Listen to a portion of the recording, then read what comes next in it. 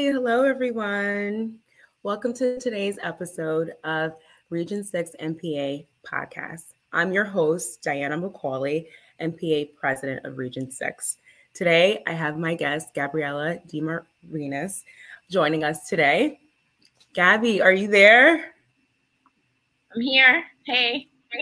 Hi. Doing. How are you? I want to thank you so much for joining us on our podcast today. How are you feeling today? I'm feeling good, Day off, so yes. So we're going to get started with a few questions. So tell me, what do you do?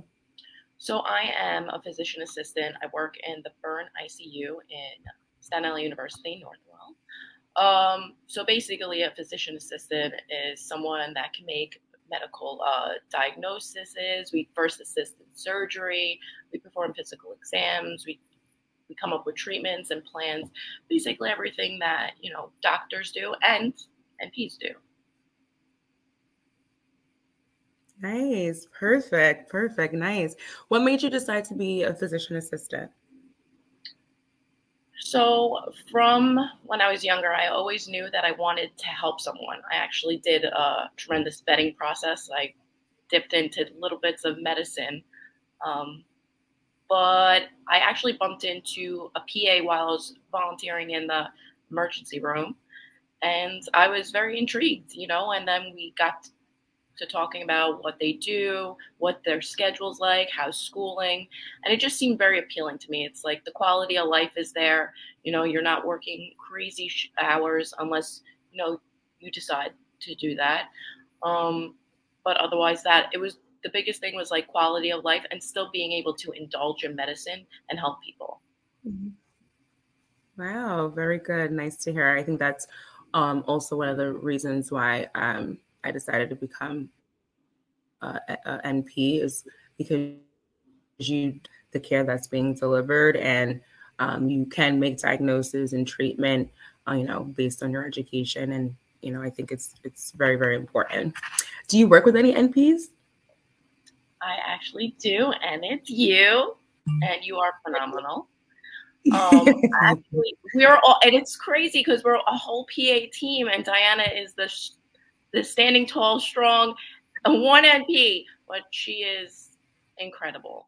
Like, she is from beginning to end so thorough, talking to patients, and you could tell like when someone's actually communicating with someone, their heart is genuinely there, and that's something that we need, especially working in burn. We deal with people that are in traumatic incidences. It's unexpected.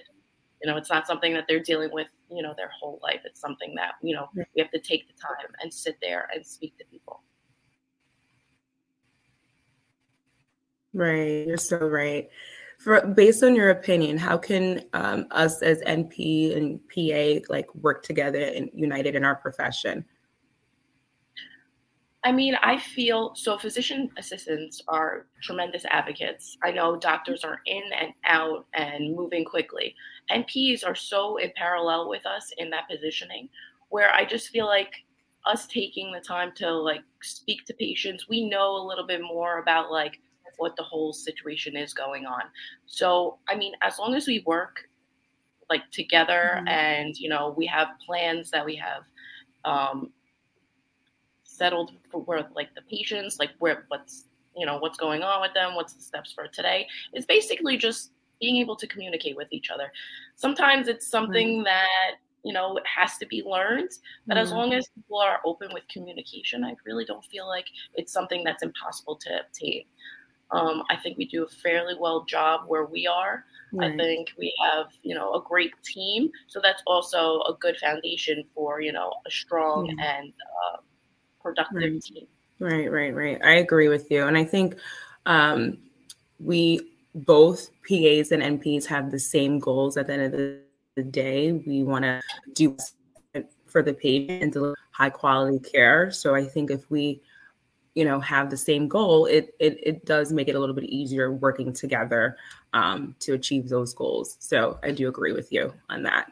All right, Gabby, tell me, what is the most impactful case you've experienced?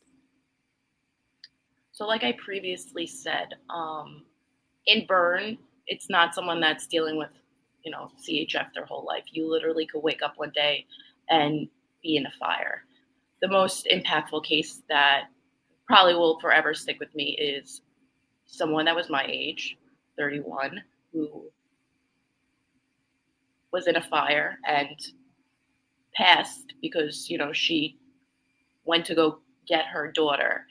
And that like really like held a place in my heart because human instinct is just to protect your own, and that's what she did. So unfortunately she passed, but the daughter did live. So in that sense, there's beauty in it, but tragedy. I think that's something that most people don't, get exposed to and understand, that literally every day is a gift. And that brings beauty to my life. And I definitely, appreciated a lot more of what I have and what I can give to people. Burn has taught me that you help people heal. And then sometimes you can't help everyone. Yeah. That's pretty deep. That's a tough one. Just to add to what you were saying, we do see patients at their lowest, and you're not just dealing with, the physical, you're dealing with mental, emotional, financial, when they lose everything. So you're taking care of the whole person. So, it's definitely can be a lot, but very rewarding when you see them leave the hospital and they're a totally different person. And then you follow up with them outpatient. It's a whole nother layer. So I definitely agree with you on that. So thank you for sharing. Yeah. Thank you for sharing. Yeah, it's very, very true. Another question. Can you tell me something about like how do you manage work and life and like the whole work-life balance? So to be honest, I had a real problem in the beginning. I actually came into Burn as a new grad, and I was immersed in work, and I feel like I was burning out very quickly. So I got to a point where it was like this pivotal moment where I just wasn't giving back to me. So self-love days, physical activity, if you're spiritual, take that time out to, put that time aside for you, because a healthy provider is going to be a great provider. Right. I did feel at one time I was just starting to burn out. And, we've had conversations before in the past where, you don't see it until someone kind of presents it to you as well. So, I was becoming like agitated, overtired, and it's just like, all right, I got to do for me. Right. So the beautiful thing with our schedule is I work a few days a week and then I'm off. So those are my mental health days, working out, hanging out with family. There's a beautiful balance in that. Also, it's, they're long days, but now I kind of get excited to go to work because it's like, what am I doing? Because I have that balance. Right.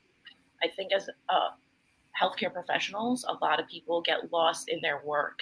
Yeah, very true. They tend to bring it home. And it's actually, disabling, not just to you and your family, but to your patients. So at one point, you have to be able to break away. I know it sounds terrible, but there's a healthy balance in being able to break away from work and your personal life. Yeah. And it makes you a great provider at the end of the day. I completely agree with you on that. And that's something that I tell patients, even, and I practice as well, is that you can't pour into others if you don't pour into yourself. So you really do have to really think of yourself first, because you can't be a good sister, a good wife, a good mother, a good coworker if you don't pour into yourself. So and people see that and they feel that. They know, they know. So it's like you want to be better because you are also part of a team. You want to be, you want to serve that purpose for your team. Right, so right. I do understand completely. Yes, completely agree. Wow, Gabby, it was so great talking to you. It feels like we were like just talking out and just, hanging out. So I do appreciate your time. And so that concludes our podcast. Thank you. Thank you for having me on here. Yeah, no problem. You've been a pleasure.